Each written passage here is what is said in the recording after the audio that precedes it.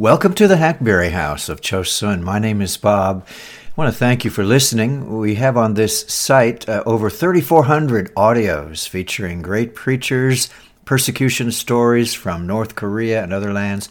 We have Bible studies. You can now go to Google Play Store and the Apple Store and download the Church One app. That's CHURCHONE, Church One app for sermon audio. Enter Hackberry House as your choice of broadcasters. And my book's also on Amazon.com you can check out. And contact me if you like at bob.j.faulkner.72@gmail.com. I'm reading today from the Free Grace Broadcaster. That's a quarterly put out by the people at Mount Zion Bible Church. It's in Pensacola, Florida. The topic this quarter is the fifth commandment, honor thy father and thy mother, Exodus 20:12. To speak on it, we're reading the rest of what we started with last time with Thomas Watson, who lived from 1620 to 1686, one of the classic Puritan writers. And he's just giving instructions about children obeying their parents. He says, doth God command, honor thy father and thy mother? Then let it exhort children to put this great duty into practice. Be living commentaries upon this commandment. Honor and reverence your parents. Not only obey their commands, but submit to their rebukes. For you cannot honor your Father in heaven unless you honor your earthly parents. To deny obedience to parents entails God's judgments upon children. The eye that mocketh at his father, and despiseth to obey his mother, the ravens of the valley shall pick it out, and the young eagles shall eat it. Proverbs 30:17. Eli's 2 disobedient sons were slain, 1 Samuel 4:11. God made a law that the rebellious son should be stoned, the same death the blasphemer had, Leviticus 24:14. It says, if a man have a stubborn and rebellious son, which will not obey the voice of his father or the voice of his mother, then shall his father and his mother lay hold on him and bring him out unto the elders of his city. And all the men of his city shall stone him with stones that he die. Deuteronomy 21:18, 19, and 21. A father once complained, never had a father a worse son than I have. Yes, said the son, my grandfather had. A prodigy of impudence that can hardly be paralleled. Disobedient children stand in the place where all God's arrows fly. Second, in this exhortation, let parents so carry it as they may gain honor from their children. Carry it meaning to conduct themselves.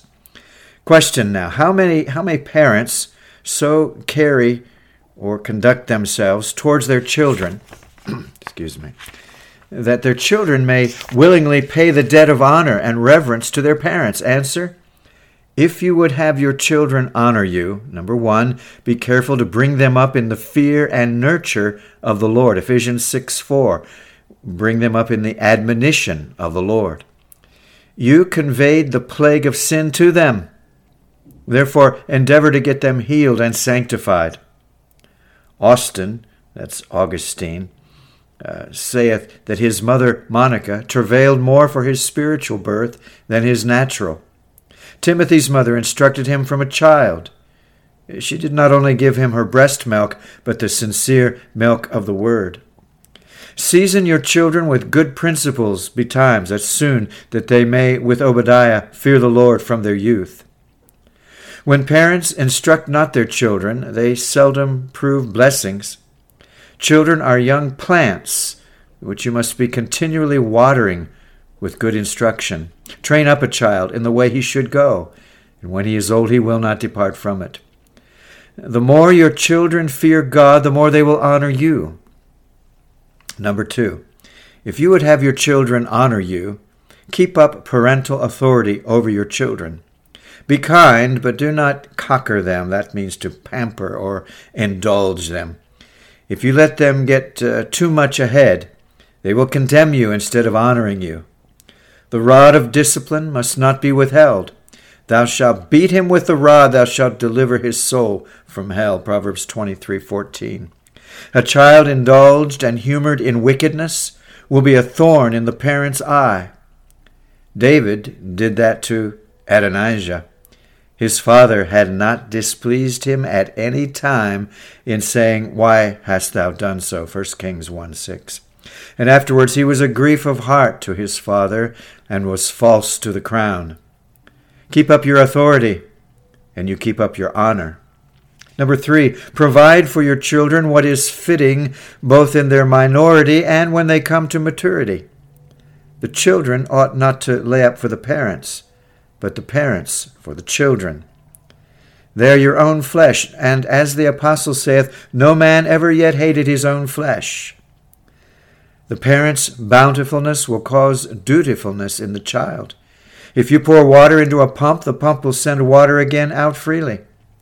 And so if parents pour in something of their estate to their children, children, if ingenuous, will pour out obedience again to their parents. Number 4, when your children are grown up, put them to some lawful calling, wherein they may serve their generation. And it is good to consult the natural genius and inclination of a child. Forced callings do as ill, sometimes as forced matches. To let a child be out of a calling is to expose him to temptation. A child out of a calling is like fallow ground. And what can you expect should grow up but weeds of disobedience? Number 5, carry it lovingly to your children. In all your counsels and commands, let them read love. Love will command honor. And how can a parent but love the child who is his living picture, nay, part of himself? The child is the father in the second edition. Number 6, carry it prudently towards your children. A great point of prudence is when a parent doth not provoke his children to wrath. Colossians 3:21, Fathers, provoke not your children to anger, lest they be discouraged. Question: how many ways may a parent provoke his children to wrath? Answer: number 1, by giving them opprobrious terms. Opprobrious, that's abusive, expressing scorn or contempt. Thou son of the perverse, rebellious woman, said Saul to his own son Jonathan. Some parents use imprecations, that's curses, and call them down on their children. This is to provoke them to wrath. Would you have God bless your children, and do you curse them? Number 2, parents provoke children to wrath when they strike their children without a cause, or when the correction exceeds the fault. This is to be a tyrant rather than a father. Saul cast a javelin at his son to smite him, and his son was provoked to anger. It says, so Jonathan arose from the table in fierce anger. It skips to number 4 here. I'm not sure where number 3 went to, but number 4, when parents carry it unequally toward their children, showing more kindness to one than to other. This is another way they can get discouraged. This sometimes breeds bad blood. Though a parent hath a greater love for one child, discretion should guide affection, that he should not show more love to one than to another. Jacob showed more love to Joseph than all his children, and what did it procure but envy? Israel loved Joseph more than all his children, it says, and when his brethren saw that, they hated him and could not speak peaceably unto him. Number 5, when a parent doth anything which is sordid and unworthy, that which casts disgrace upon himself and his family, as to cheat or take a false oath, this is to provoke the child to wrath.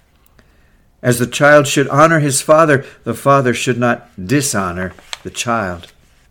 Number 6, when parents lay such commands upon their children as their children cannot perform without wronging their conscience. Saul commanded his son Jonathan to bring David to him. Fetch him unto me, for he shall surely die. Jonathan could not do this with a good conscience, but was provoked to anger. Now, the reason parents should show their prudence in not provoking their children to wrath is set down, lest they be discouraged. Colossians 3:21. Number 7, if you would have honor from your children, pray much for them. Not only lay up a portion for them, but lay up a stock of prayer for them. Pray that your children may be preserved from the contagion of the times. Pray that as your children bear your images in their faces, they may bear God's image in their hearts. Pray they may be instruments and vessels of glory. This may be one fruit of prayer, that the child may honor a praying parent.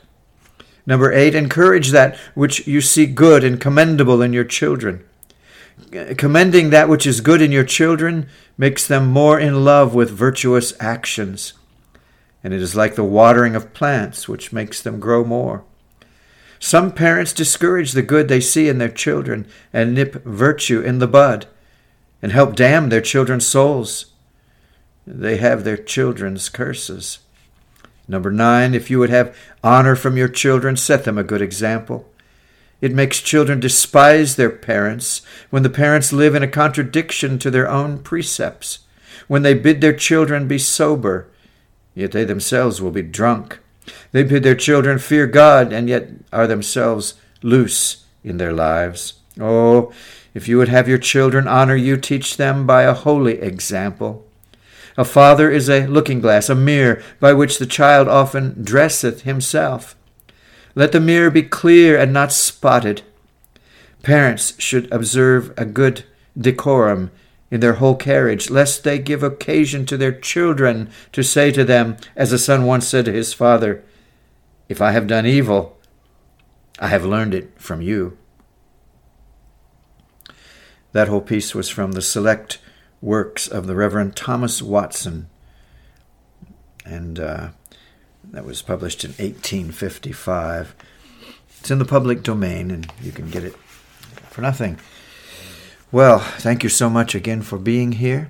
I do hope that you will follow through with the Mount Zion Bible Church in Pensacola, Florida.